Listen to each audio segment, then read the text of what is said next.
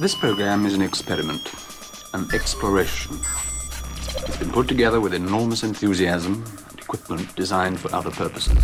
The basis of it is an unlimited supply of magnetic tape, a recording machine, and a group of technicians who think nothing is too much trouble provided it works. Commencing Warehouse 11 invasion sequence. 3, 2, 1. Hitman with those laser beams. Hello and welcome back to Warehouse 11. I'm Kent, and this week we do have a little bit of a different format for the show. We're featuring a full-length mix from artist Dino Hunter. I did get a chance to sit down with Clark Smith from the group, so before we get to the mix, we'll hear from him as he explains who Dino Hunter is and what we're about to hear from this mix and their brand new album that's out now. I'm Clark. I'm part of a three-piece live house and techno tribal trio where we kind of we blend electronic music production with live instruments and some jazz and funk, jazz improvisation elements. That's basically what Dino Hunter is. I play saxophone, synthesizer, percussion, and I'm DJing our studio productions. And then Fred plays bass and synth bass, and Nick plays drums and SPD. Got it. So it's kind of uncommon to hear people use the words house and techno and live band all together. So if you can help me understand what that sounds like or how that comes to be, I guess, how that comes together. We produce the tracks on a computer, and then we just figure out what we're going to play live. And the parts that we're not performing live, because we're just a three-piece, are played by the computer. And then we can set up loops for solos, and that way we can have it be a little more malleable. So the way that I drop the tracks is pretty much like a DJ, but the tracks are kind of like skeletons. The pieces that are performed live are missing, and that gives us a little more flexibility to, modify the ending of a bass line live, or for the drums to have a little more playability. But yeah, it's basically kind of you get the studio quality of production with kind of the immediacy of a band. Tell me about your background otherwise and how Dino Hunter came to develop. I studied music in college, and I studied jazz and commercial music, and I also studied audio production, so I started getting into electronic music production and got introduced to people like Bonobo and Emancipator and the Motet, that time that was doing a lot, and Sound Tribe. Mm-hmm. So those were kind of some of the early influences to produce music, and coming from an instrumentalist background, seeing how I could combine the electronic production sounds with the live instruments. Big Gigantic was definitely an early influence as well. And then from there, as I kind of delved deeper into electronic music, I really fell in love with house and techno music, particularly from going to Movement in Detroit. That was kind of a turning point. And so then the sound kind of became more of that underground house and techno style, but still kind of had its roots in kind of like the jam electronic sound and community. And then the name, kind of like the tribal aesthetic, I grew up in Hawaii. It kind of harkens back to this kind of like island sound, this kind of tribal island sound. It's definitely an influence, even though it's not necessarily Hawaiian. We kind of take influence from a lot of world music. I grew up around a lot of world music and listening to that stuff, so that's a big influence on our sound, as well as house and techno. So it's kind of like a tribal house and techno. It definitely has a lot of Afro house influence, which is kind of a genre that's getting pretty big right now. Yeah, very unique. Not something I hear or talk to folks who are doing something like that every day, so it's very cool. Thanks. Let's talk about the new album and the mix that you guys put together. Give me the rundown of what we can expect to hear from that. The album is something we've been working on for a few years, and it's kind of the thing, like when we'd produce a track that was really distinctly Dino Hunter, that we felt fit a more like long format release, kind of put it aside. And then we kind of built that collection up, and then kind of fleshed out the idea of the album, which it's really based in kind of almost like this tribal ancient story. And as you get deeper into the album, it gets more into this kind of a techno sound and then kind of back out into more like a housey and kind of jammy sound. So yeah, it's got a lot of like influence from, ancient Egyptian and ancient alien kind of stories. And it's kind of some of the imagery that I see as like being kind of central to like the kind of bringing people to like a deeper psychedelic place generally in our sets, even though, it might start out a lot kind of more dancey and kind of just like building up this tribal kind of pushing vibe. And then, really getting into some like more kind of sci-fi kind of experience deeper into the set is, I think, a really important part of what we do, particularly with, if we're playing a late night set or something, and really bringing this kind of otherworldly experience to people. And so, we had Kurt Redeker at New Conscious Art Gallery in Denver, who's a friend of ours and did our logo. We asked him to do the artwork, and I think it really represents the album like perfectly, and kind of tells that story of this kind of ancient alien kind of thing. And then, so for the mix, there's 6 Dino Hunter tracks. 5 of them are from the album. One of them's an unreleased track.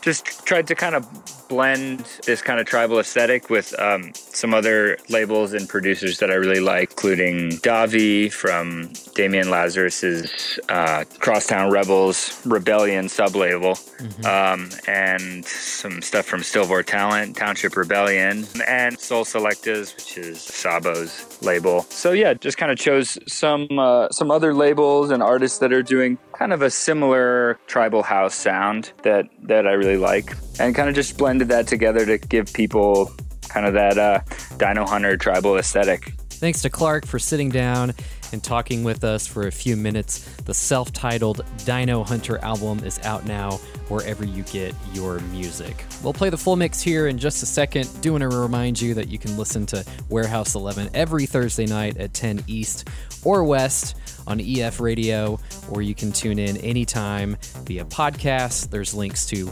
all of those at warehouse11.com. Now, here's Dino Hunter.